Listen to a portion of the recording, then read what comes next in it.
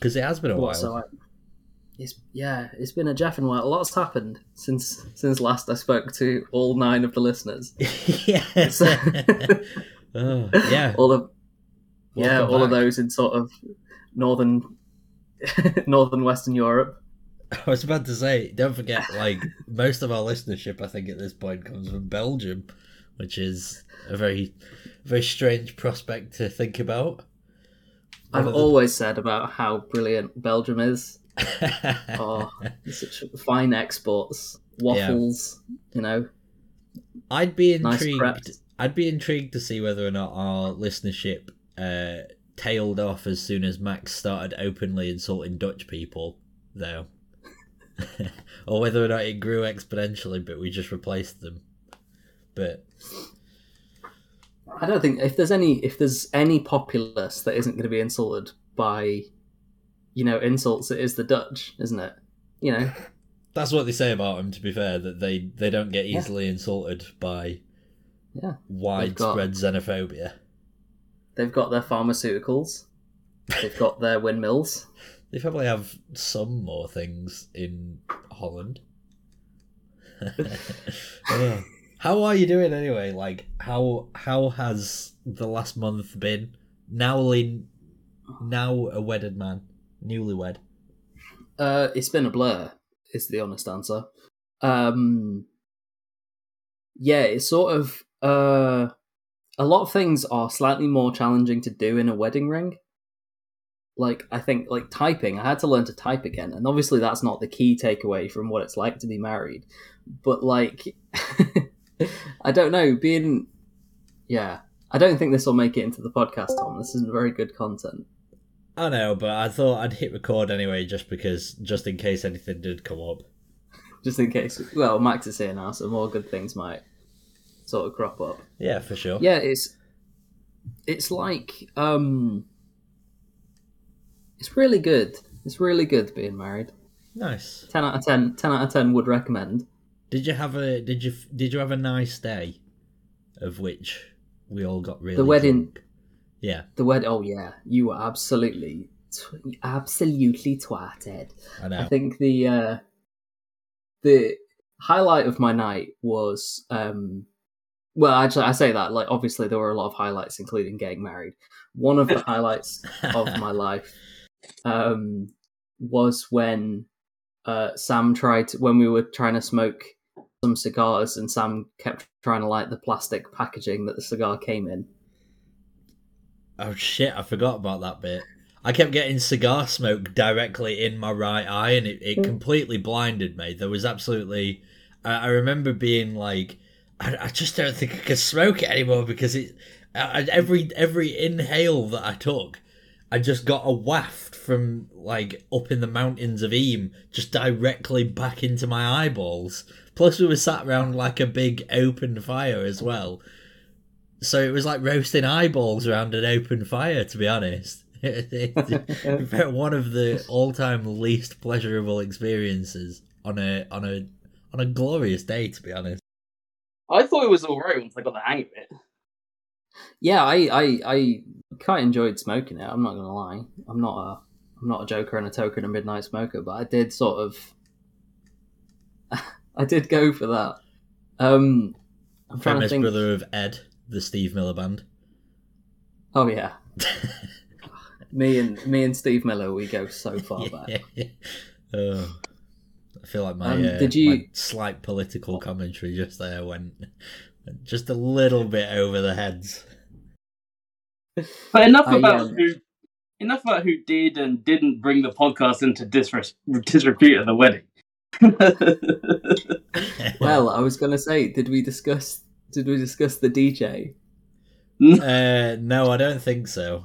To be honest, we sort of didn't really touch upon the vast majority of it. We thought we'd sort of leave it until either you or Emma came back to the show, or both. I mean, I can tell the story if you want now, because have you guys heard the full story, the full picture?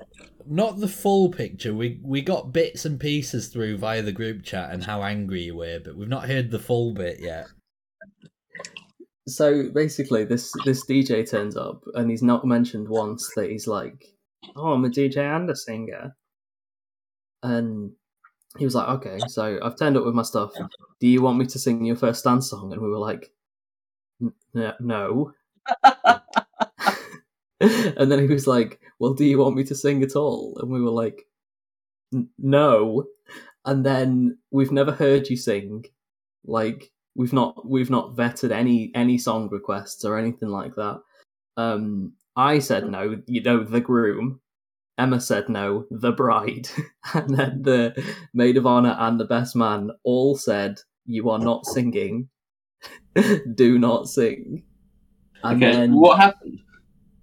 as we're leaving the venue, we hear a voice get on the microphone and says, "Well, I've been told I can't sing, so I'm just going to do one." And then breaks into "Without Me" by Slim Shady. Yeah. That is one of the most terminally British things I've ever heard occur. Like, there's just the way that he was just like, "Well, do you want me to sing a song?" It's like that bit, do you know on Love Island where someone goes, Yeah. "Does anyone want me to rap to break the mood a bit?" All time. What? It was a bizarre scene, which Tom fucking loved that part. Look, right. Oh yeah. There's nothing that I like the wedding for there's Tom. there's literally nothing that I can't enjoy. At a wedding, I'm there for the good vibes and that's all. Can't hold me down. Didn't realise that this whole encounter had taken place there where he wasn't meant to sing though. And in my defence, I think I'd just gotten back from the bathroom at the exact moment that he started that. In your defence, you were absolutely shit-faced. I was shit-faced. It's fine. We all had a good time. I still remember Sam coming up to me. I may have brought this up to you guys.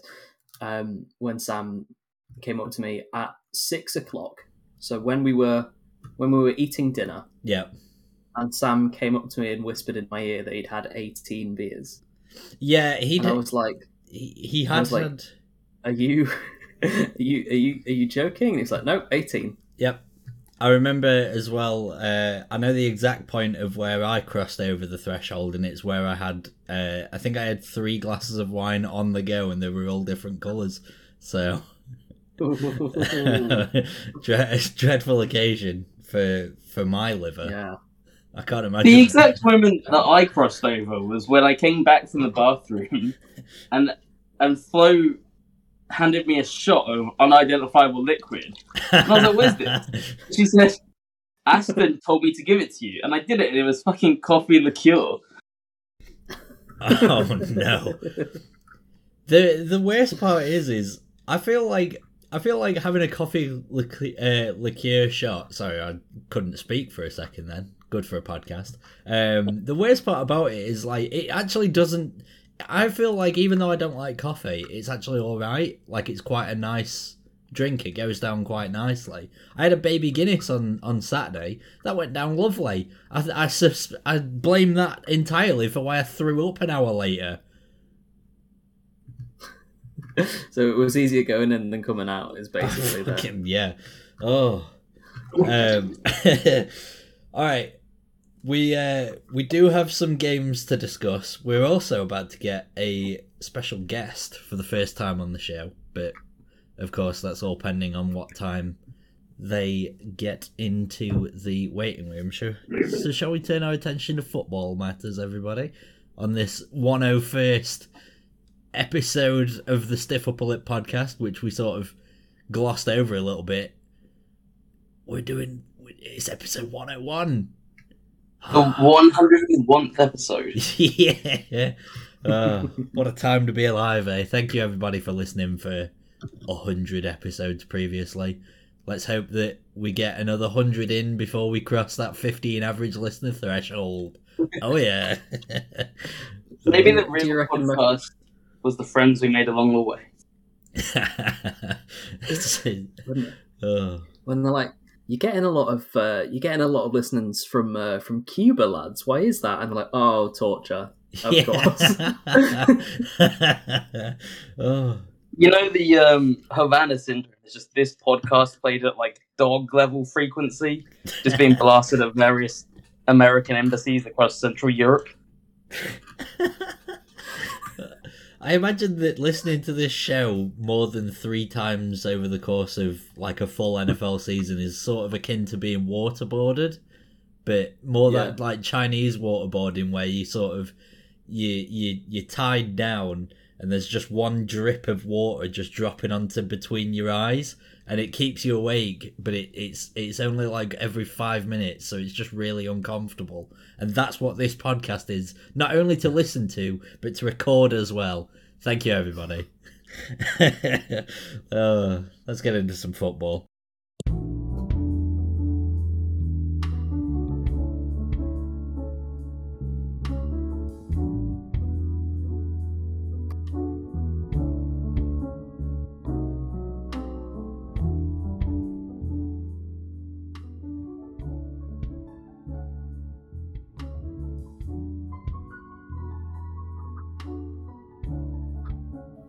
I've just realised I was on mute. Yes, we are back, as you have already been listening for about 10 minutes or so to the Stiff Upper Lip podcast. We're being joined back by Ed, who has returned from his honeymoon and has now had to rejoin us back in the torture chamber. How are you doing, Mr. Edward Wilkins? Freshly married. You know, it is lovely to be back. I am happy to be alive. Brilliant. We've also got a Mr. Max Saito. How are you doing, Max? Yeah, not too bad. It's good to have the newly minted Mr. Wilkins back on the show, isn't it? Yeah. That was not my title before. Yeah.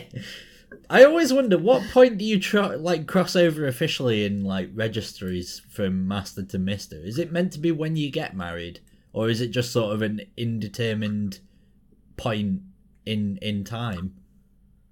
I think Master is when you're lame. Ah, yeah, that's a fair So, point. Because like if someone's like 23 but they're lame, you're like, oh yeah, it's still Master so and so. But like 18 and you're a legend. Yeah. Oh, the Master to Legend to Mr. Pipeline. Eventually, you'll hopefully make your way to Sir and or Lord. Baron Wilkins. Yeah. Ooh. I like Baron Wilkins. I want to be a character kind of like the Red Baron, though. You know, like less landed gentry and more like sort of strange pilot. I'm just imagining the evil bastard from Wacky Races. What? Dick Dick Dastardly. Oh, Baron, the fifth Baron of Dastardly. Anyway, talking of Baron, how about the NFL landscape, lads? How are we feeling? It was a particularly bad week. Ed, you've picked a real corker to come back for, because most of them they've at least been like good weeks for entertaining games, even if they've been largely poorly played. This one kind of just blew. It just sucked. Yeah, I mean, I've even come back on a Minnesota bye week. Like, I can't even talk about the fact that they're doing well. Although I guess I have. Oh, I tell you what, though. Before we get anywhere, how excited are you that Sam finally has a team with a positive record? It's made my whole season seeing Sam enjoy just 1 year of NFL football. But as we found out in the group chat, Max actually holds deep jealousy almost about Sam's enjoyment of a season. You know, there once was a time in the NFL where the Giants weren't considered plucky underdogs. They managed to become the third richest team in the league by being a really good team for like 40 years. And so the Packers and the Giants is a rivalry. We beat them in their last playoff game. They beat us when we were 15-1. They beat that Brett Favre year. I just think I'm allowed to not like another historic, massive NFC team. I wasn't happy when the 49ers were good either. Yeah, but I feel like with the 49ers it's different because I almost picture them as being a little sort of kind of weird and I don't know, they just seem like a bit of a tacky big team. Whereas the Giants, they always came across as sort of imposters a little bit as one of the big teams in the NFL. Maybe that's just the Eli syndrome. So I'm quite glad that they're back at the upper end this season. Mainly just for the Sam. most recent Super Bowl win out of any of the teams represented on this podcast. You might be right about that front. I might be. All I'm saying is, I'm not taking the piss out of them, so I respect them, but I don't have to like them. That's entirely... No, I mean, I'm not a huge Giants fan. I'm a huge Sam fan, and I'm so excited that he gets to finally, yeah, I don't know, say nice things about his team. Yeah, this whole... I'm excited that his life is going well in other departments. This whole venture, the whole 100 episode saga that we've been going on, even though he's only been here for about 74 of those, he's not actually been able to celebrate a single positive for the G-Men. No. Even Daniel Jones looks like an actual competent starter. Yeah, Daniel Jones looks fine. This is the first year since the Super Bowl year where they've had is it 3 games above 500? Yeah, I think so. I think weirdly both New York teams haven't been above 500 at the same time since 2018, and now both of them have some actual breathing room above 500 as well, comfortably floating above the shit river sea. Mm-hmm. Yeah. I don't even know what that means. Handed one cheek each back to the Packers, didn't they? The New York teams. Yes. Shall we turn our attention then to Thursday night football just while we're waiting on our potential guest who can come in and just rattle a game off quickly, which actually weirdly turned out to be one of the better games of the week, where we got the Arizona Cardinals beating the New Orleans Saints 42-34. Neither team getting above 500 right now, but you know what? I'll give some props here to both teams' offenses here. Andy Dalton, 361 yards and 4 touchdowns. Weirdly, Taysom Hill has really started making his mark again on the NFL landscape.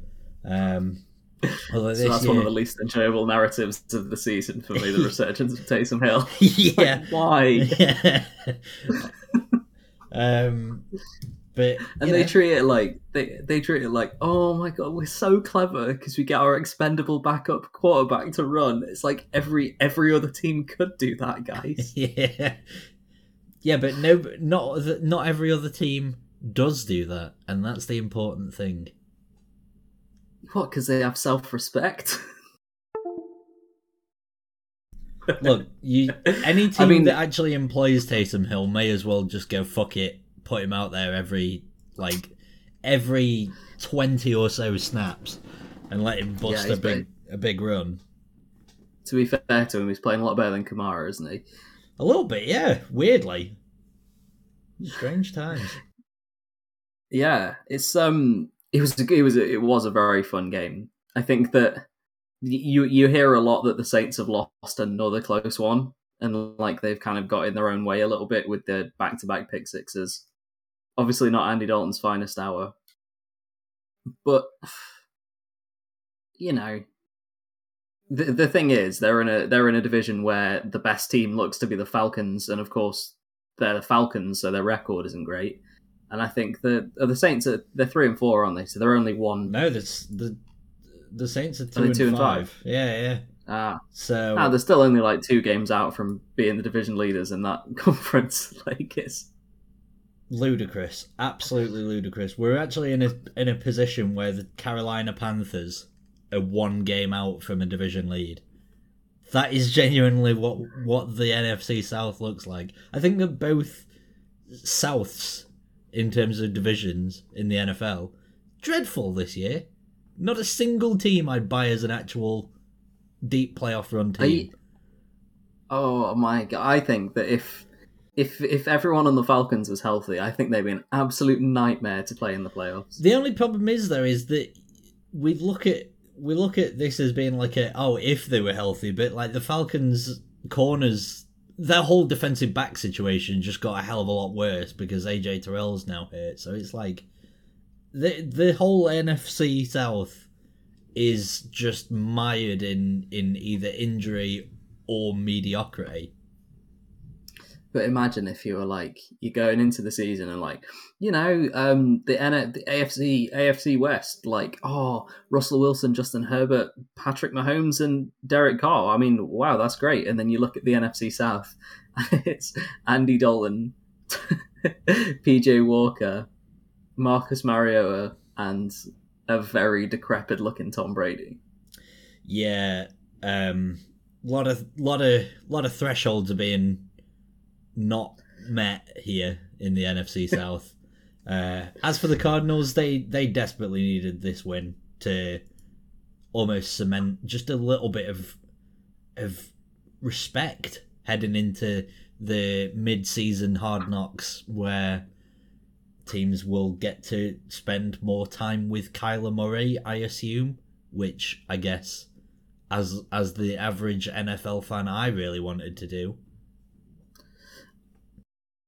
I think that the perception of Kyler Murray is that he's a petulant teenager, isn't it? Yeah. Which he's not really helped his own image. No, like the prevaricating and the like demanding a new contract, and then that weird Rich Eisen interview that he had before he got drafted was already like putting him on shaky ground, I thought. Knob watch. Yeah. Oh. How many ways can Kyler Murray out himself as a knob? But it's it's a strange one because I mean Nuke basically walked in. Did you see the Cliff quote where he said, "No idea where he's been or what he's done, but my God, we need him." What, like Nuke some sort of... As though they put up like a big like cardinal symbol in the sky and DeAndre Hopkins came strolling in off the street. How do you not know where he is or what he's been doing? He's like the second highest paid player in the whole team. How did they lose him? It's a scary thought. Like, you don't know, like there's a wide receiver running around. He sort of like lives in the crawl spaces in the the Cardinals practice facility. He's never left. He's been here the whole time. Yeah, running around in some boiler room like Mankind. Yeah, imagine like there's like where they have the meetings and then the camera pulls back like through a grate and then there's like Chicago Cardinals 1920 to 1921. Oh, yeah. They did need this win though to put a little bit of a positive spin on them. They looked like a team that was starting to maybe connect a little bit more. Weirdly, Eno Benjamin, who is a guy that I didn't really expect to be sort of able to carry a team, had 92 rushing yards and a touchdown. Pretty decent day for him, really, considering that James Conner's now out for a while. They're going to need him to keep that up. But yeah, turns out you can find effective running backs anywhere. Yeah, you just got to actually scheme for them, apparently. Good to know that the air raid offense is exactly what we were all expecting now, which is it looks exactly the same as a normal West Coast offense, but this time slightly worse. Okay, so we now turn our attention to Monday Night Football, where the Chicago Bears managed to pick up another victory and climbed to 3-4 on the year. Who'd have thunk it? The Bears actually somehow hanging around in the NFC playoff hunt. Weirdly, they beat the New England Patriots 33-14. Big story for me in this one. Is Mac Jones in trouble in terms of his position as the starting quarterback? Future Colt. I think that there's been a lot of chat of he'll be a Colt before the deadline, and I mean, what is Bill doing? Like, you don't bench your starter for... Like, how do you show faith in the guy? Well, I assume that the reason probably might have been because he's coming back off of this like high ankle sprain, but even still, like, just don't start him. What was the point? Yeah. All it does is just create these questions, and Bill Belichick refuses to answer them because that's always been who he is.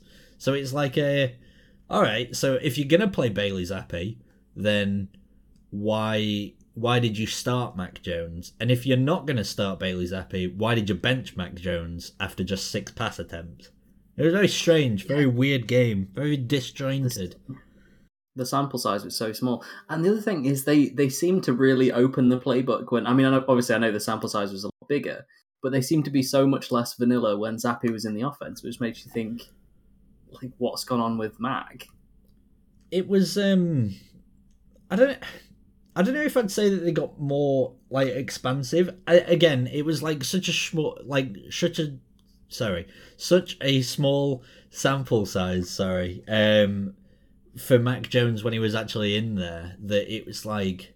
I know that they scored the touchdown via a Bailey Zappi, like, throw to Jacoby Myers, but also at the same time, like, if there's a guy wide open because of blown coverage, I think anybody could really feasibly hit that as long as they can throw a ball. So I don't know. They seem disjointed as a whole, and it does show up on the box score because they didn't really do anything. The Bears just kind of ran away with it. They just romped. Yeah, it's funny to say, isn't it? Like, for the second week in a row, the Bears have been the better team. Only this week the points came. Like, I thought the past 2 games have probably been the best, or maybe even 3 games. The past 3 games have been the best of Justin Fields' career. Yeah, I'd go along with that. Again, quite short or small sample size, but, you know, Justin Fields now in his second year. It's weird, though, that we're still talking about how it's, like, best of his career and he still only had, like, 179 passing yards. I can't remember the last time that he broke 250. If he even has at this point. Maybe he hasn't. Maybe he has. It's very, like... I mean, you can certainly win with this model, and a lot of teams...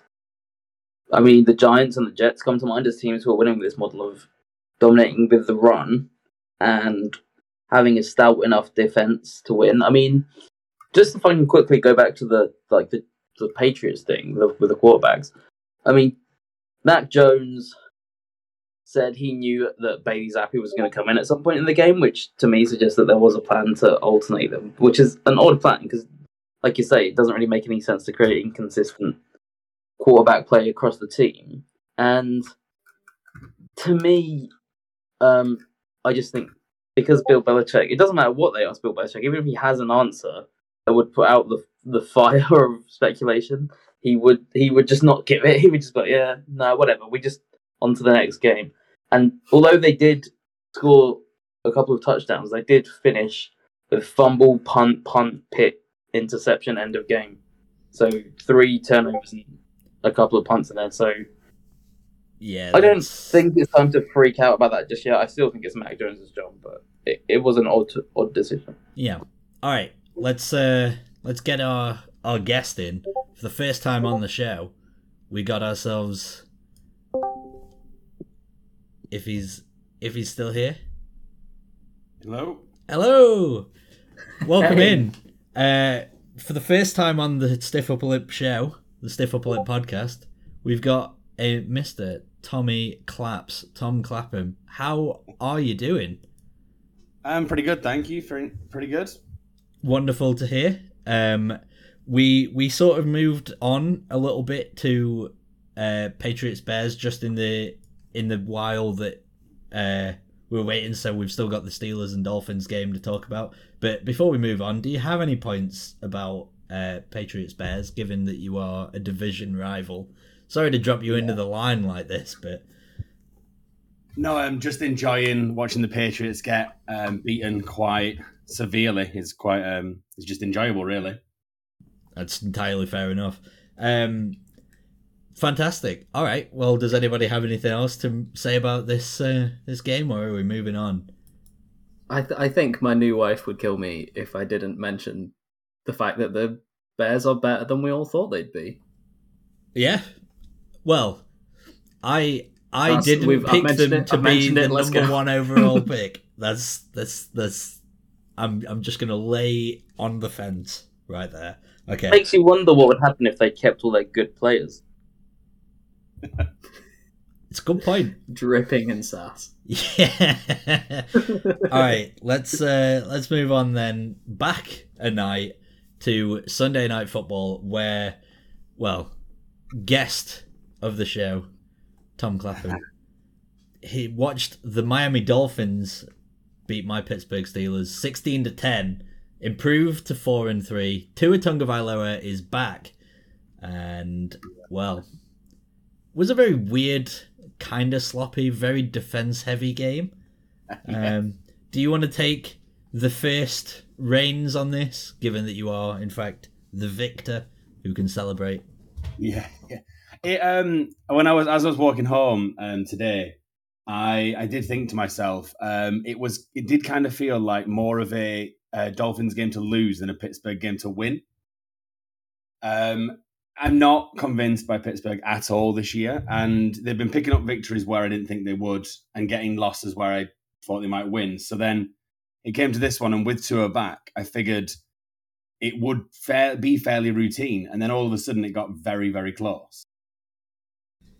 Yeah, the Dolphins jumped out to like a 13-0 lead just purely off of like the opening drive where Tua just marched down the field. It looked like you were going to absolutely paste us for large parts of the game, and then it became a couple field goals, and then that was like it.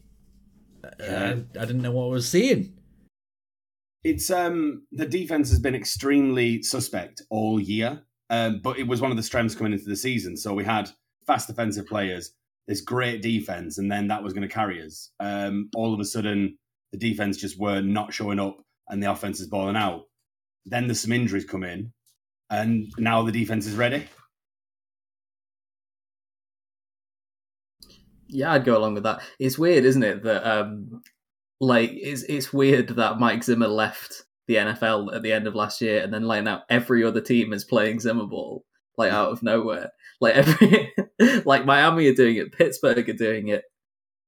It's so weird, and it was good to see Tua back. That was my main takeaway from this game. It was good to see him back. I know there's been a lot of talk of him taking unnecessary hits. Well, he took a couple in this game. He lowered his head into Devin Bush twice. I felt more worried for Tua's head after both of those. Just purely from an opposite fan, I was like, what are you doing? Why have you... Devin Bush may be like a bit of a sort of weak tackler at times, but he's still going to knock the head off of you if he's gotten the opportunity. What are you doing? Just slide. I feel like Andrew Luck-esque, isn't it? people have forgotten that like quarterbacks are still NFL caliber players. I know that they protect themselves a lot, but they're protecting themselves more because they're so vital to a team. When people were taking hits here and there, they're going to take hits. I mean, Joe Burrow took so many hits last year and got up after every single one of them. Tua, granted, in the game with the Bills, when he faltered and fell to the ground, that was worrying. But then quarterbacks getting hit left, right, and centre, it's part of the game. But yeah, dropping your head is not really the one, is it? Yeah, it's not. It didn't feel very smart, and it was quite telling that after the game, I think he said, "Yeah, I probably shouldn't do that." I think that the coaches probably gave him an earful in the dressing room as soon as he did the second one, and he was just like, "Oh yeah, okay, maybe it's a good point. I shouldn't go lowering my head directly into a linebacker's shoulder pads." Very strange situation. Yeah, in fairness, I think I was almost really surprised by the way that the game ended up going after the first quarter, because I don't think I've seen a Steelers team adjust defensively until like midway through the third quarter for quite some time. So it was quite weird to see that happen after the first quarter, where like Miami went on these long drives where Raheem Mostert seemed to be averaging like 11 yards a carry on like outside zone runs to the left. Tua was doing like 1.4 second throws quickly into the hands of Jalen Waddle. And then all of a sudden it was like, okay, so we're going to actually cover a guy now. And the whole team just started stagnating. It just didn't feel like there was any correlation between what happened in the first quarter and the rest of the game. Very strange game to watch. And it shows up as well because not a single point was scored by either team in the second half, despite multiple chances, including the Dolphins going for it on 4th and 3 with a outside zone run. It felt, again, neither team really felt like they were comfortable playing in the elements that they were presented with, which is odd because Miami play there all the time. The presence, I think, of Coach Flo will have been a lot more significant than a lot of people let on. He, at the end of his tenure in Miami, regardless of where you sit on the Coach Flo Miami stuff, it was very toxic there, and I imagine that the Dolphins probably wanted to get one over on him, but then let that fall into the play of making silly mistakes, trying to. Yeah. This, again, on the other side, it felt like he was trying to specifically stick one on his former employers, because I don't think I've seen Devin Bush play as well as he has done the last couple of weeks since his rookie season, specifically in this game against the Dolphins, where he seemed to be flying all over the place. It seemed like he wasn't scared of making a tackle. And I bet that that's purely because Brian Flores told him pre-game, if you don't go out there and fucking hit stick a couple guys, if you let one tackle get through your hands, you're not only cut from the team, but I'm personally going to drop kick you out into the Allegheny River. And it seemed to work, so fucking nice work, Brian. But the Dolphins do still get the victory, and it's quite an important one for the season, considering that you'd lost the last 3 without Tua. It was kind of, you needed to get this back on the right track, whereas our season is firmly long gone, and now it's all about let's just try and not score less than 10 points a game, thanks. Stop putting us in prime time, NFL schedule makers. Nobody wants it, not even me. Can I ask a question? This is for clappers, not chappers. Yeah. My issue with the Dolphins a couple of years ago was that I found the offensive scheme to be like super vanilla. Yeah. I watched the Vikings game, but again, because that was like Skylar and then Teddy for a bit, I got the sense they were kind of keeping a lot of the playbook closed. What are your thoughts now? Like, does it still have that vanilla element to it, or is it? It feels a lot better. The thing is, for a number of years, all of the time I remember them under Flores, and previous to that with even worse coordinators, it was as if they were bringing in just whoever was available. At one point they went co-coordinator, which is not something I would ever imagine a team should do. Now it feels like they want to play well, but it's a little bit like when you're playing like Madden, for example, and you get a shiny new toy in free agency, and so your entire game plan then goes through that player. And so, I mean, Tyreek Hill looks incredible, but one injury or one misstep or one slowdown from him, and the offense then kind of sits back. They've got players like Jalen Waddle, Raheem Mostert, even Chase Edmonds, who can't catch a ball. Oh, but he had so many dreadful drops in this one. I was watching the game with a Dolphins fan, and he was saying in preseason, like, I really like the idea of getting Chase Edmonds in because he's a good receiving back.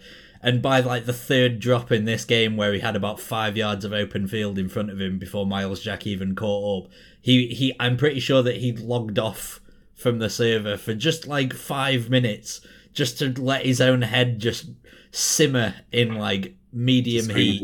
Yeah, just to temper at the at medium heat and just keep on bubbling, because he fucking hated Chase Edmonds by the end of that game. It was bad. It feels a lot better. It feels a more exciting offense. I'm a big fan of Coach McDaniel. I think he can really bring something. But at the moment, it does feel a little bit like he's kind of a little lost in his own hype and his own, like, oh, I can do this.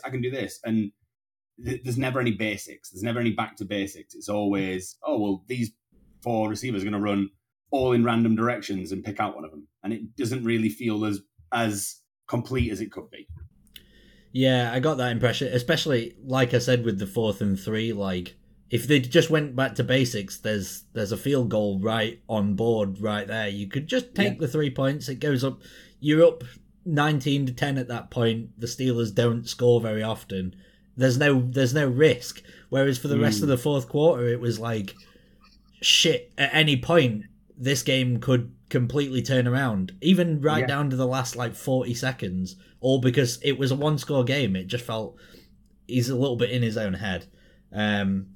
I just got one final point, really, about this game. Anybody else can weigh in with any other bits, but I just want to say fire Matt Canada. I'm absolutely sick to death of watching run, pass, and then 3 jet sweeps in a row, or the one shovel pass that he saw Mahomes do to Kelsey, but he does it to fucking Zach Gentry on a 3rd and 6. I'm sick of it. Get out of my fucking team, Matt Canada, you bum. I have sincerely never seen a coordinator play the same play 4 times in a row the way Matt Canada does. I actually made a point. Do you remember in episode 4 where Randy Fichtner did the same outside zone run 3 times in a row, and I specifically called him out for doing it? I would accept a 3-time outside zone run at this point, because at least then that's part of an overall game plan. It at least worked the first time. I've never seen a guy go for a fake jet sweep handoff and then a reverse, and then it go for 1 yard, and then he tries it 3 plays later. What a bum! I'm sick of him. What a joke of a fucking coordinator. I haven't roasted him properly yet. I mean, Doug Marrone is available. Be careful what you wish for. But at least Doug Marrone has experience of coaching at an NFL level. Matt Canada's offense is high school. I'm pretty sure that there was a scene that was circulating on, I can't remember which movie it was from, but it was from some 90s spy film or something. I mean, it's it was a bunch of kids playing in a park, and the guy goes up to one of his mates and he's like, why are they just running the same 6 plays? And he's like, oh, we just run the same 6 plays, but when they're executed right, it works better. I'm pretty sure that Matt Canada watched that, added 10 more plays, and then just thought, that sounds like a good way to run an entire NFL organization with a bunch of really talented wide receivers, or 1 really talented wide receiver, 1 pretty talented, and 1 complete jackass. So, you know.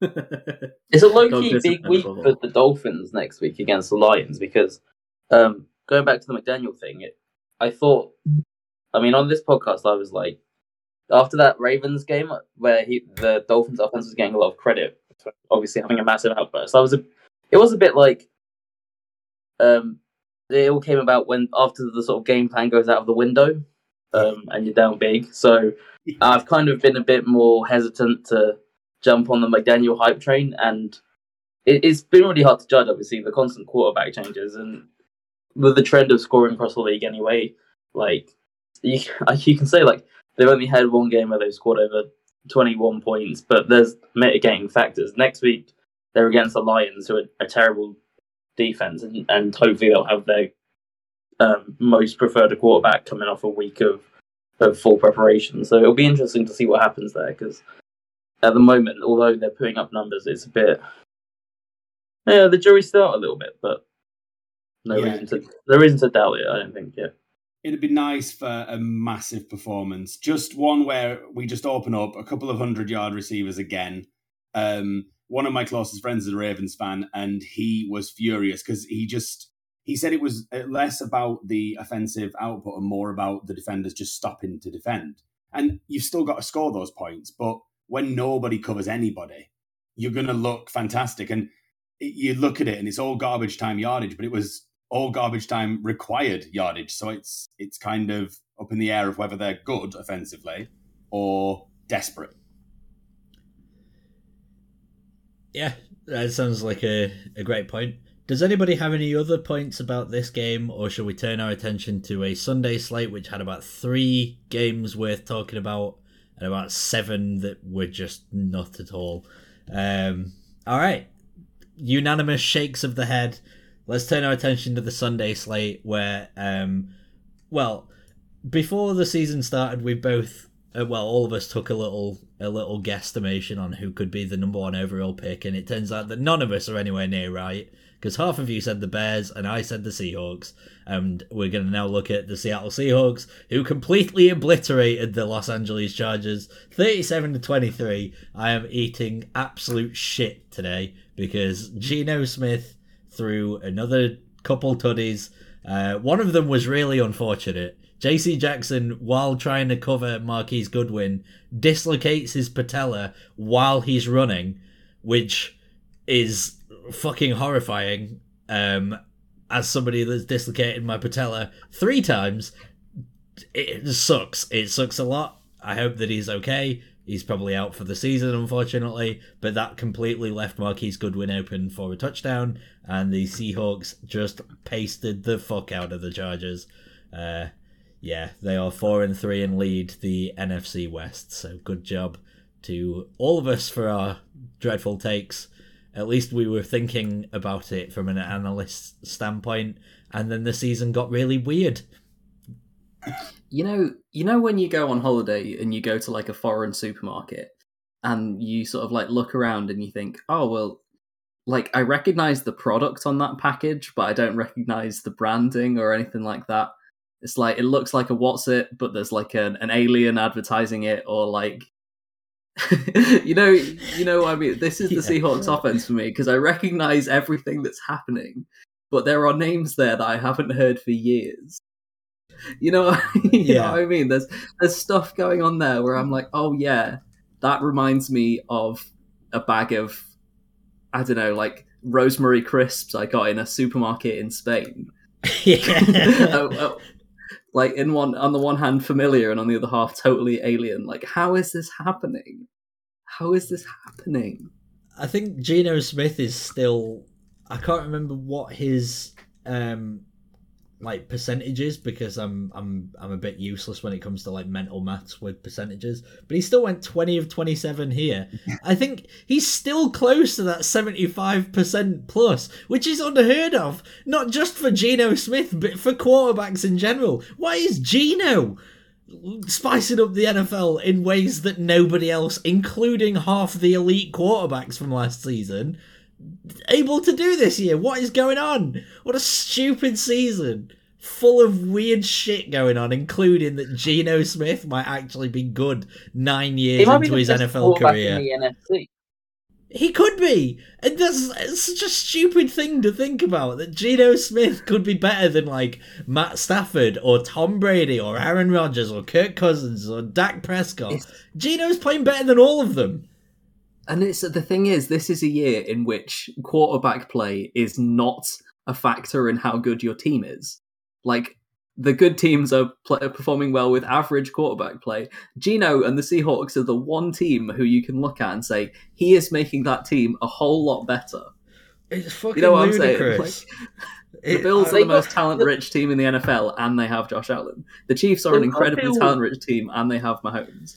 The Seahawks might be the most talent-poor team in the NFL, but because they have Geno, they're winning games. Why is this a thing? I can't help but also want to just like wax lyrical about Kenneth Walker, who's a guy that, I mean, some draft nicks might have thought, oh yeah, he's going to be great at the NFL level, but when it's a first-year running back, you can't really guarantee that you're going to get a 168-yard gain out of them. They lost Rashad Penny, who was their running back one, and you sort of thought like, all right, maybe they'll get a little bit more damp on offense. And then Kenneth Walker busts out 170 yards. What the fuck is going on in the NFL? Ludicrous.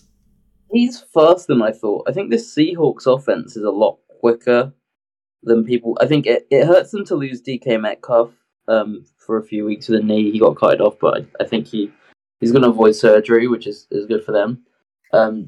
But, you know, they got a lot out of Marquise Goodwin in this game, and I think that was like he's not done too much, but if he can continue to step up, that'd be good. I mean, DS Grid is a bit of a write-off at this point.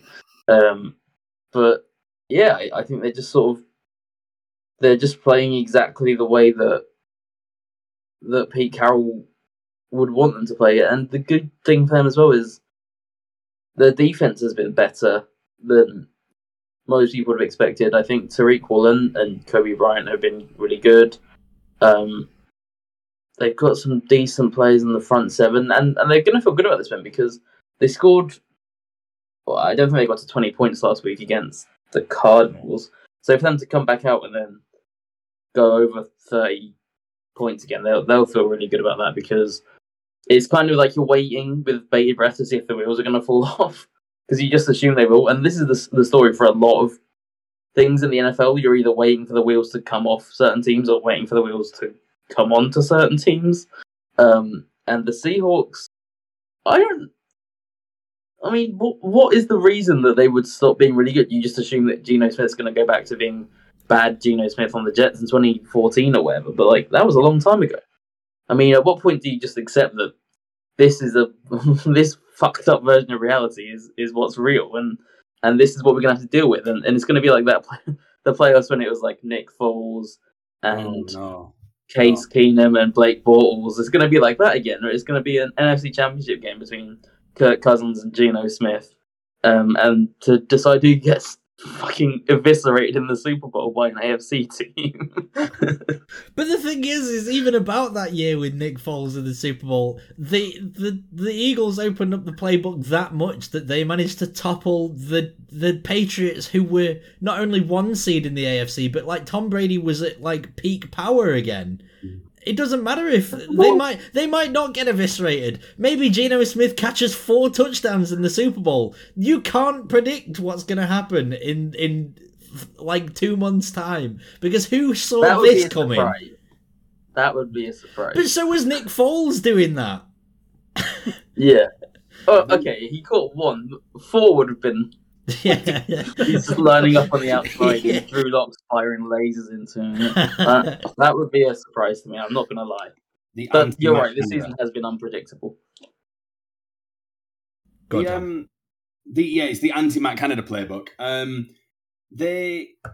It's so weird to see that the Seahawks won the trade with the Denver Broncos, but like so significantly won it, got all the picks, got the greatest quarterback to ever play the game, Drew Lock, got other pieces. I can't remember who even came over. I was so obsessed with the Drew Lock trade. Noah Fant. Shelby Harris. Smith, balling out for 37 points. Yeah. And is it because of how good the Seahawks are, or because of how Brandon Staley has an inability to put together any kind of competitive season? Because of all the Charger seasons, this one is just brutal. I mean, losing JC Jackson, Mike Williams got hurt in this game. They've just been horrible. I mean, there's a lot of teams right now who are just playing under the weight of disappointment, and you can really see it. It's like they're trying to go trudge through waist high snow, and it's just everything's difficult and it's not pleasant or fun to watch. And the Seahawks are like the antithesis of that. They're just they're just enjoying proving everyone wrong, and I think that's something we should aspire to as a podcast as well. I think people have to listen to us in order to have things that we have to prove wrong. Yeah, I was about to say, I mean, people are starting to maybe take notes of Geno Smith, but when's anybody going to take note of Sam's brilliant analysis over the G-Men? We called out for listeners, but they ain't listen. Oh. He was prescient when he said that, as if he had any right to be that cocky about it. And yet. Oh, brilliant. All right, let's turn our attention then to, because I'm conscious of the fact that Max is about 15 minutes away and I want to get his rant in at peak powers. The Washington Commanders. 23-21 winners over the Green Bay Packers, who fall to 3-4 at FedEx Field. Max, take it away. It's just an embarrassment, right? It's a total embarrassment. I was thinking about this because, to be honest with you, I didn't even waste my time watching it. Ed looks happier than he did when Emma was walking up the aisle. I've been there for both, and he just did a little jig, which he did not do at the wedding.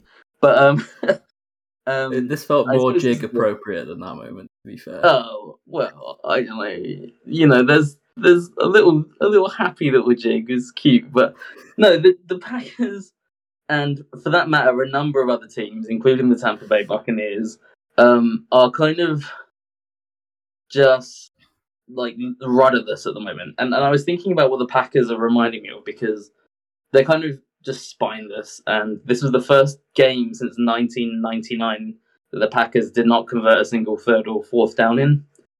And now the last 4 games, you played 4 quarterbacks who I don't actually consider to be NFL star quality quarterbacks. Other than potentially Bailey Zappi. No. So you got an overtime win against Bailey Zappi in his first game, which was closer than it should have been. You lost to Zach Wilson, you lost to Daniel Jones, and now you've lost to Taylor Heineke.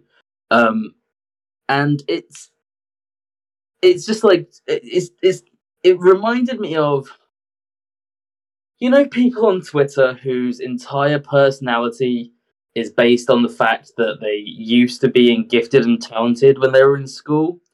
And all they do is tweet about how, oh, when I was in school, I was really smart, and now I don't do anything, and I'm a disappointment to everyone, and that's like their entire personality. That's kind of what the Packers remind me of at the moment. It's like, it's not cute, it's not funny, it's not, you know, just moping around all the time. And I can damn well tell you that nobody feels sorry for you. You know, it's a mess of your own making, and they're not waking up to the fact that this isn't just like, you know, a few losses in a row. It just shouldn't happen to a team who would consider themselves to be contenders. And my question to them would be, what are you possibly going to do about it? Because someone has to step up and take control here. I think I love Matt LaFleur as a coach, but I think he's far too deferential to Aaron Rodgers in this offense. And Aaron Rodgers, we've seen it before from him in his career. When things aren't going his way, he holds on to the ball. He's so risk averse. He won't ever really throw up a true jump ball because he doesn't want to get intercepted. He doesn't trust his receivers, so he doesn't give them a chance. And he seems to just... There's the same DNA in this Packers team. They'll do things like get to 3rd and 1 and throw a deep shot when they haven't hit one all game. Or they'll run in 2nd and 10 and get 3 yards. And you know that there's not even any point playing the 3rd down because it's going to be an incompletion. And this is a team that should be good. And it should lean on the strength of its running backs, Aaron Jones and A.J. Dillon. David Bakhtiari didn't really play in this game, but the offensive line should be more of a strength. And the defense needs to grow a spine. Because they've got good players. They had about 4 dropped picks in this game, which, I mean, when Devondre Campbell comes up with a massive scoop and score for a touchdown, I put in the group chat, I was like, I hate this team. Because even though they've got a huge positive play like that, it doesn't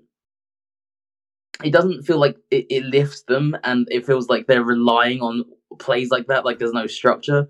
And when the offense is just generating a 3 and out after 3 and out, it's so lethargic.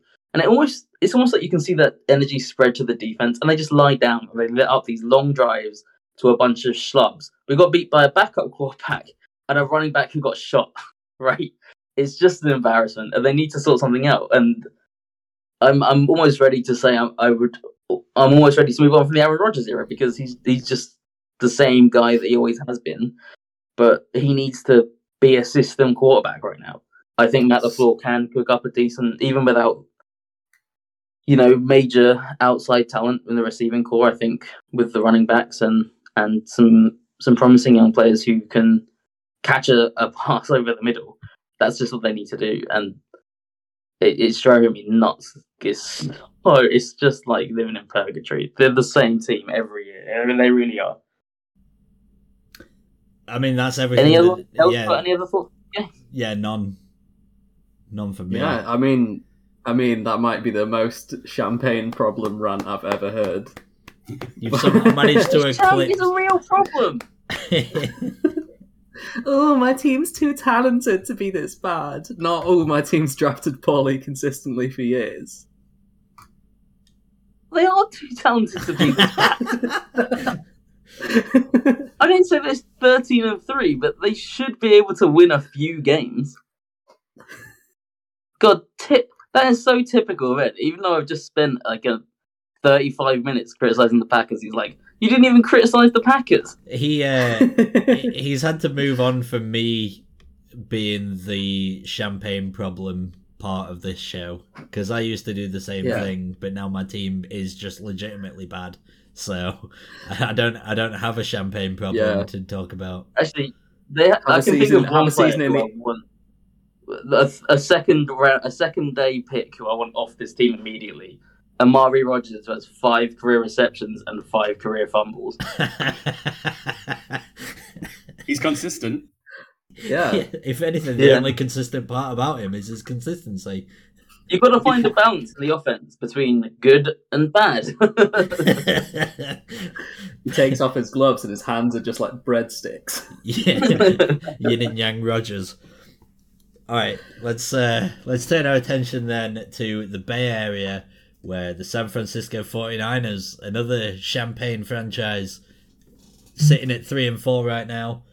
44-23 win for the Kansas City Chiefs. This one was a lot closer than the scoreline would suggest, but when the Chiefs turn it on, the Chiefs turn it on, and boy howdy did they.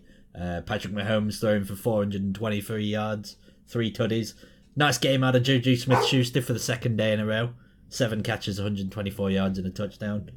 Pretty good, just good play by a good team against bad play by a bad team. And it almost didn't go that way for large parts of this game. Patrick Mahomes. Oh, sorry, no, you first. I've just got a quick crazy stat, which is like this year, 41% of Patrick Mahomes' throws goes for a first down.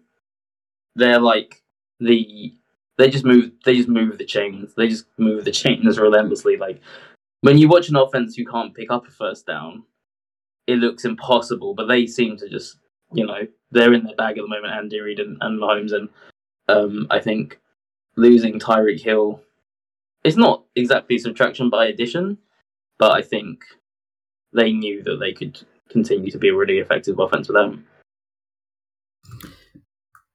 Yeah, fair enough. I think that the point that I was going to make isn't actually dissimilar, but I was going to talk about Andy Reid and basically say that the creativity of the offense is on another level compared to 30 other teams in the NFL. Like, there's only the Greg Roman Baltimore offense that has as many wrinkles and as many... Because, the Chiefs only run about 5 or 6 different concepts, but they just line up everywhere. Oh, it's the fucking Matt Canada thing again. No, because Matt Canada plays at like 30 concepts, but they're all out of like split back 21 personnel. Like the Chiefs do everything. They have like 4 wide receiver sets. They have jumbo packages that they throw out of. They run crack toss. That was quite a funny way for his. I think Ed was going to say they run crack toss. Sorry, did I freeze? Back. Yeah. Oh, I did a really good little bit there, but yeah, it was about how much crack toss Andy Reid played. But no, I was saying they run crack toss out of 4 wide receiver sets. They throw pass plays out of jumbo packages. You never know with an Andy Reid offense what play is coming next, and for that you're always sort of behind the 8 ball. It's Mahomes is brilliant, but Mahomes, his abilities allow Andy Reid to be his perfect maniacal genius that he is.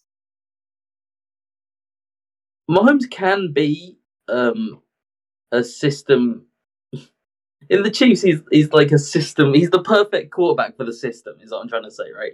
Like, his improvisation means they can do anything. And the Chiefs are just on this level where you sometimes wonder to yourself, how do you even stop that? Like, so, say, for example, you're watching Josh Allen throw a 75-yard bomb downfield to Isaiah McKenzie, as Tom did, as Shappers did, 7 or 8 times in their game. But when you come to the Chiefs, it's the schematics. You're just there, like you don't know what you would do as a defensive coordinator other than break down and cry. Like if say the Chiefs are in 3rd and goal at the 1, then you know they're gonna run the shovel play inside to Kelsey or something, and you're just like, it must just be maddening to play them, and you can see that sometimes. I think on our position teams, they've got that. The best example I can give is when teams would play like Alex Ferguson's Man United teams. They've got like that aura around them where they can also just sit back and let teams beat themselves. It's what like Valdez-Scantling was brought in to replace the speed and the behind the defense ability of Tyreek Hill, and properly for the first time. I mean, he had 3 receptions for 111 yards, averaging 37 yards a reception. Like that's the reason he's been brought in, and he's finally showing that. I was out on both him and Smith-Schuster in the offseason. Both went over 100 yards yesterday. And they weren't even the stars of the show because, like, Mecole Hardman got, 3 touchdowns? Yeah. When Mecole Hardman's going off for 3 touchdowns, you know they're firing on all cylinders. Yeah. And it's a thing of, like, terrifying beauty to watch. My I only have one bone to pick though with the Chiefs. It's actually a fantasy point, and it's that all throughout the week Isaiah Pacheco was listed as like he was getting running back 1 snaps, and then the only guy that scores a fucking touchdown is Clyde again on like a long outside run to the outside, and I'm like, right, great, thanks. You've run twice with Mecole Hardman on the goal line and got him a fucking touchdown, and yet Isaiah Pacheco gets nothing. Fuck you, Andy Reid. You've mentioned the long again. Outside run. You've mentioned the long outside run. Tom, what design was that long outside run? Was it crack toss? It was. Yes, it was. Oh, brilliant. Also, just another thing that I think maybe the Chiefs, if they want to become a perfect team this season, need to do is replace Sky Moore as their return man. He had another muffed punt today. It was a muffed punt that cost them against Indy in one of their only losses of the season. I'm not saying that it could have cost them, but it definitely could have cost them because the game was on a knife edge at that point. Anything else? Nothing from me. Sweet. All right. Cool. Which now puts us in pretty glum territory looking at the rest of the league. But there is one more game that we do have to talk about before, we start just rattling through everything. And that is that the New York Football Giants, the G-Men, the boys in blue, are 6-1 after beating the Jacksonville Jaguars 23-17. What is happening? Go on, you boys in blue. Soundboard excitement. It's not a real record, though, is it? Like, I'm not doing it. I'm not believing it. It's not a real record. It's beating bad teams like the Packers, and the Panthers. It's overcoming like the Ravens who can't defend. It's beating the Jaguars who sometimes look good, sometimes look bad. I don't believe in them. They can get wherever they want in terms of the record. They can be number 1 seeds for all I care. They're one and done in the playoffs. They're not taking down any real teams. The look on Max's face, by the way, just to quickly before we move off of it, Max's face has just lit up lighter than like any Packers win this season. What? Packers win? That's not funny. No, I was going to say, I totally agree with everything that's just been said, except for the one thing that really plays into the Giants' hands there is that you said they won't beat an actually decent team, but they are in the NFC. So it could well be that they could close out and go 20-1 to finish the season. This is I despair of that opinion. They're beating teams because they're better coached. They have Brian Daboll has outcoached 6 teams in a row. Or whenever did they get their loss week 1? I can't remember. No, they beat the Titans week 1 in another game where they outcoached another overrated head coach. What does Mike Vrabel do to deserve that? But it's all right. Yeah, I was going to talk about how John Harbaugh's an overrated head coach as well. Yeah, I thought the live rounds might be flying for half hour. But I'm just enjoying watching these plucky New York Football Giants go. Like, yeah, the dream might not last. It might not. It won't. It might not last. But it's just nice to see them doing well in their plucky little white and red. I don't want to live in a world where Darius Slayton is the leading receiver on a 6-1 team. I don't want to live in that NFL. I don't like it. Did you? He doesn't. I don't think he even has. I don't think they've got a 200-yard receiver, right? No. They're like if you put the Bears in like the perfection machine, you'd probably get the Giants come out the other end. 10 receivers caught a pass. 10 receivers caught a pass in the Giants game. Well, 2 were targeted, didn't catch one. But I don't want to live in that world. I don't like it. Well, excessive rotation. Well, yeah, but with all terrible football players. Well, you might. Then why do they keep winning? You might get a reprieve actually, because weird star over the last 3 weeks, Daniel Bellinger, is going to be out for the season after what was probably the most gruesome injury of the week, where it looked like his eye got gouged. My God! I don't know. Did you see it? He like a defender went for like the peanut punch, right, and missed, and managed somehow to wedge his hand in the face mask. Right? Yeah, so like his eye was like gushing with blood.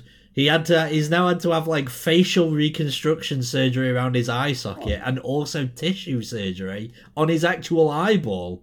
It's horrible. It's pretty gross. And the sad part is that he was genuinely a bright light. Yeah, he could have actually been their first 200-yard receiver of the season. Oh, they don't even need it. It goes back to what we said about the Giants after they beat the Packers, where they are really well coached, but almost every team they've played that they've beaten has just beaten themselves, right? So week 1 against the Titans, the game ended with a 47-yard miss from Randy. The Panthers, the Bears. I can't remember how that Bears game ended. I seem to recall a crazy lateral, but I think it was like a desperation situation. The Ravens turned it over twice in their last 2 possessions. The Packers. They had those like couple of. And another thing that annoys me about them. They had the fumble to end the game and the 2 tipped passes, and then in this game, obviously Trevor Lawrence fumbles right at the end, which helped them get into a situation where even the refs couldn't assist them back into this game on that final drive. So you guys can enjoy the Giants. I don't know. Do you think they're an actually good? Oh no! Like, what do you actually think of them, or are they like the Seahawks to you, but with personal connotations? I think that they're a well coached team, and they have Saquon Barkley, who's playing as well as his rookie season. He's been Offensive Player of the Year. I'd say so. Daniel Jones has played about as well as I've ever seen him play, and he's playing consistently well. Like, he's had 200 passing yards and 100 rushing yards in this game as well. Like, he is playing well. I don't know if that's more because the rest of the NFL's quarterback situation is pretty dire right now, and so Daniel Jones looks great.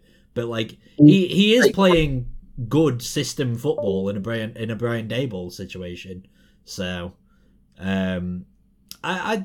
I think that as a whole, their team is playing very well in the sum of their parts, but I don't think that they're playing phenomenally.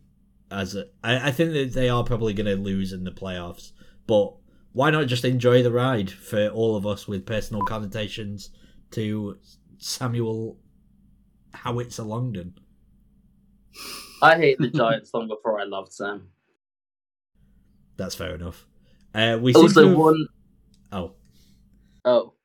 say one last podcast related note for this game. In the same vein as not satisfied with 1-0 from the Jags a couple of years ago, that they are now 0-4 since Nick Deal came on this podcast and confidently told us that they would be winning the AFC South.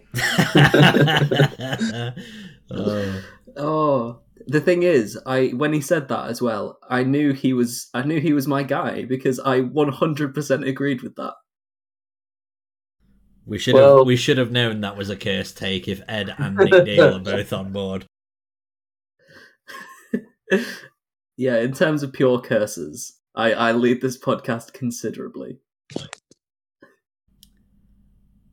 Max is just sort of like patting the top of his head. Yeah, He's I'm calling doing the time thing out. that players do when they need to be substituted out of the game. Oh yeah. All right. Well, in which case we'll bang the rest of these games very quickly and get out of here. But good to see you, Max. Yeah, happy 101th episode, guys. A pleasure it has been. Wonderful. Bye. See you later. Bye. Oh, okay, so we have just 6 more games left, but these are going to go by very quickly. Come on. That many? All right. Well, no, we'll smash them. We'll smash them out. So I think that now is the appropriate time where we do a little thing where we only make 1 point around the horn each about each of these games, and you can substitute your point out and not have it, but 1 point each. And we'll start with the Buccaneers 3, Panthers 21. And where better place to start than Ed on his returning show? What's your 1 point about this game, if you have one? My 1 point about this game is I fucking love Brian Burns. Like, Yeah, that's a good I just point. think he's great. Like, if he made his way to Minnesota one day, I'd be chuffed to bits. Fair enough. Clappers, have you got a point about this game? Deonta Foreman is for real. So Oh. I'd say we knew it anyway, but now with McCaffrey out of town, Chuba Hubbard's not the answer. Foreman is. All right. Some Donta Foreman takes. Yeah, I'm just going to come out and take the low-hanging fruit here and say that Tom Brady should have retired when Giselle stopped putting spells on his games. Who knew that witchcraft had a weird place in the NFL for old Tommy Timeless over there? Well, I'm afraid your time's run out, Brady. You're gone. Seriously, please, bench him. Bench him. PJ Walker and Mitchell Trubisky, and you score. Yeah. You've lost them both. Well, yeah, fuck it. Do it. It would make my day to watch Tom Brady bow out in that unceremonious fashion. It worked for Denver. Maybe he can come back and do a postseason run like when Peyton Manning was the worst quarterback in the league in 2015. Buccaneers need a Brock Osweiler. They need to bench Tom Brady. Oh, all right. Okay, I tell you, let's just do a thought experiment before we move on. I'm sorry to do this. If for whatever reason Tampa decided to do exactly that and they didn't think Gabbert was the answer, who are they picking up mid-season to try and like carry Tom Brady to the playoffs? It would be some shit if they went after Mac Jones. Oh my That's God. Imagine exactly what I Brady was thinking getting of. Can replaced you twice by Mac Jones. How good would that be? How amazing! I was thinking, in my mind, the Gardner Minshew Tampa Bay Buccaneers are a playoff team, and there is absolutely no doubt in my mind that that's the thing. Oh my God. Have you got a quarterback that you'd like to see replace Tom Brady on the bench? Part of me wanted Kyle Trask to for a little while as I drafted him about 6 leagues thinking he'd take over long term. But like I just want him to pick up some random like Matt Flynn type off the heap and then just watch and see what happens. I mean, it's a good Yeah. point. What is there to really stop? Like Matt Hasselbeck coming out of retirement for one final run.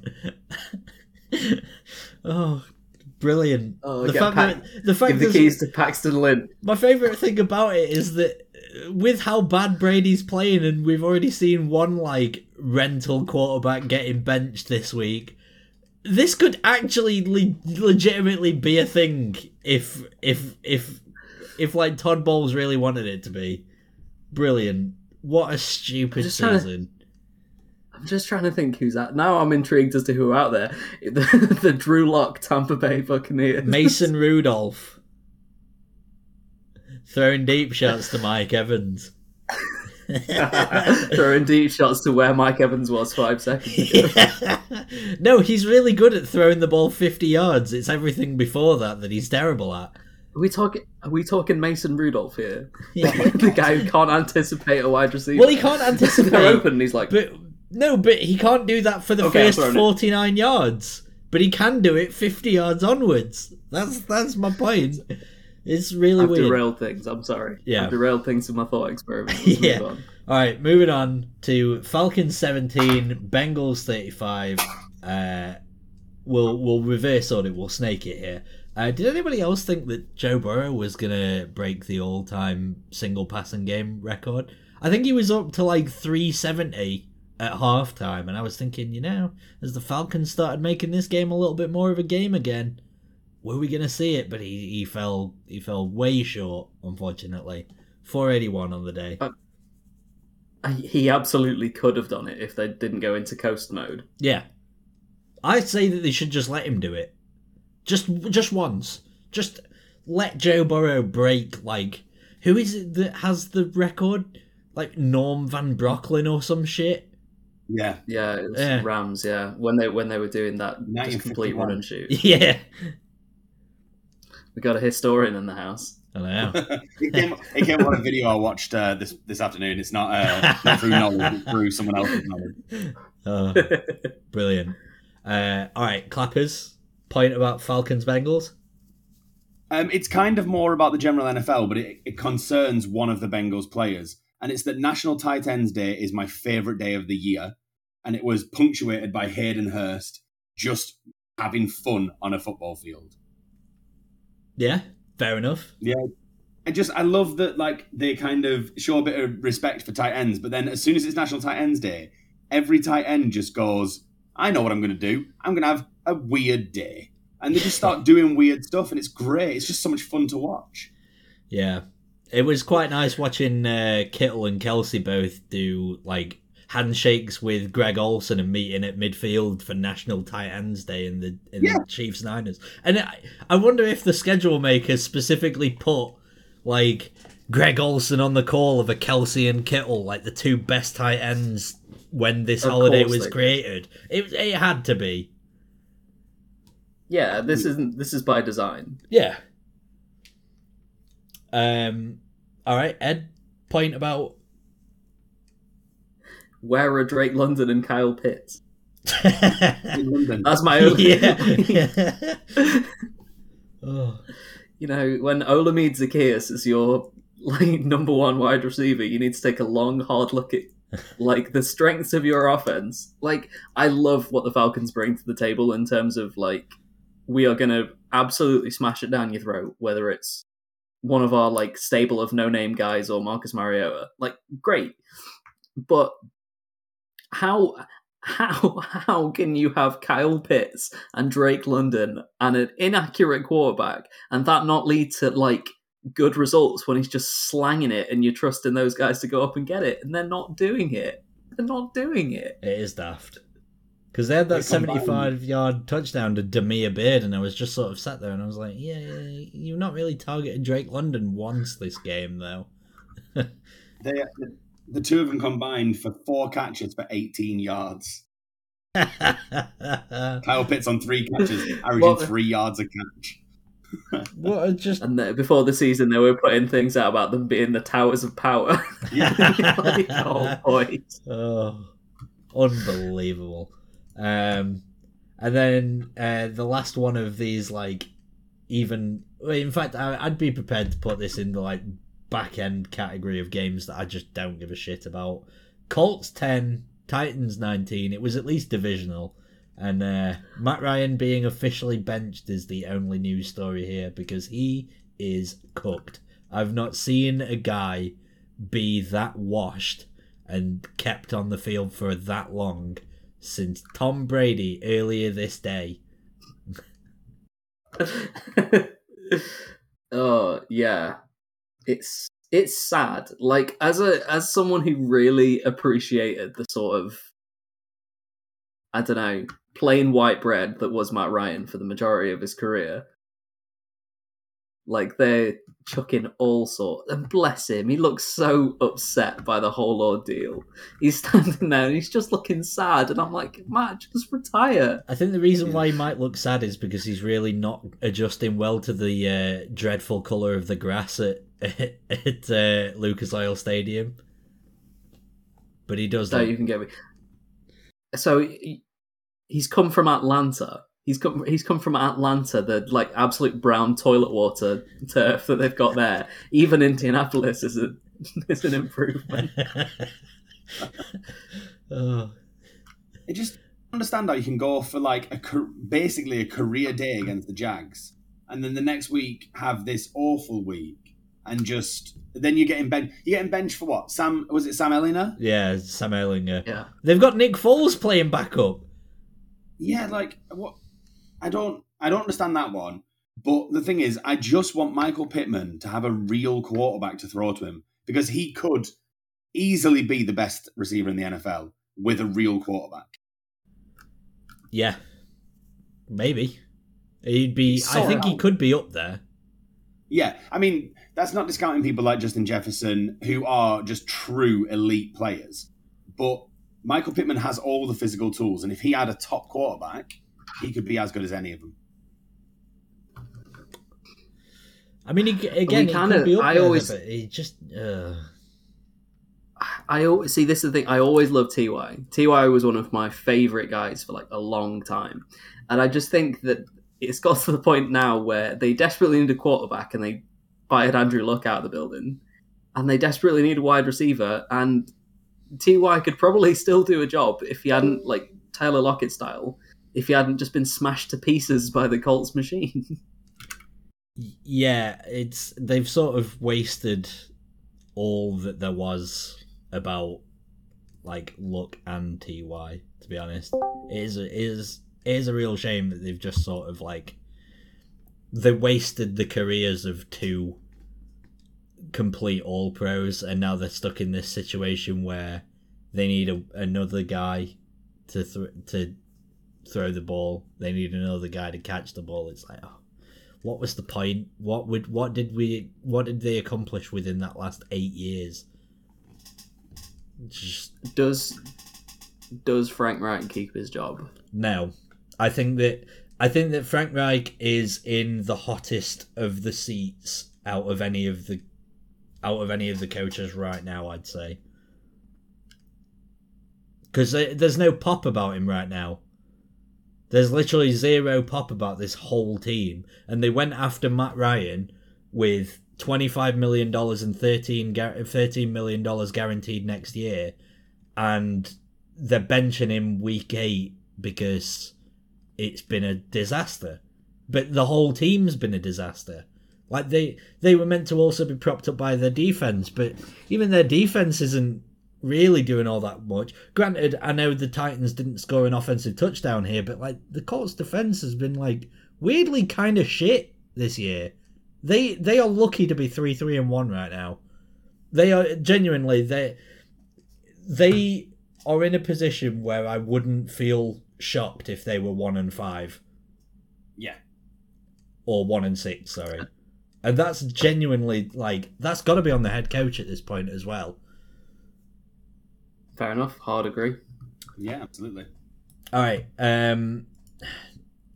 Does anybody actually want to talk about the Jets, Broncos, Lions, Cowboys, or Texans, Raiders game? Or should we just dip and call it here? And... Should we sack it off? If anyone's listening to this far, congratulations. Yeah. You can have a cookie and a sticker. I don't really have anything to plug. I'm just always looking to tell people how great the Dolphins are, and talk about that. Basically, I've got back to writing. I'm starting writing again. So just people check out my Twitter, and they'll see articles appearing left, right, and center. Hopefully, sweet. And that Twitter handle is @TommyClaps. So yeah, thanks for everyone that's listened. It's a big mood. It's a big mood over there. Yeah. It's been an absolute pleasure, though, to not only get to this point, but also to get a guy that we have great respect on the show for this monumentous occasion. Thank you for joining us, Tom. It's been an absolute blast. Hope you've enjoyed it. Hopefully you're willing to come back in another day. In a heartbeat. I'll be back as soon as you'll have me. I've had a really good time. I've talked NFL with people I talk NFL with all the time anyway, and it's been brilliant. So thank you very much for having me, and congratulations on your episodes.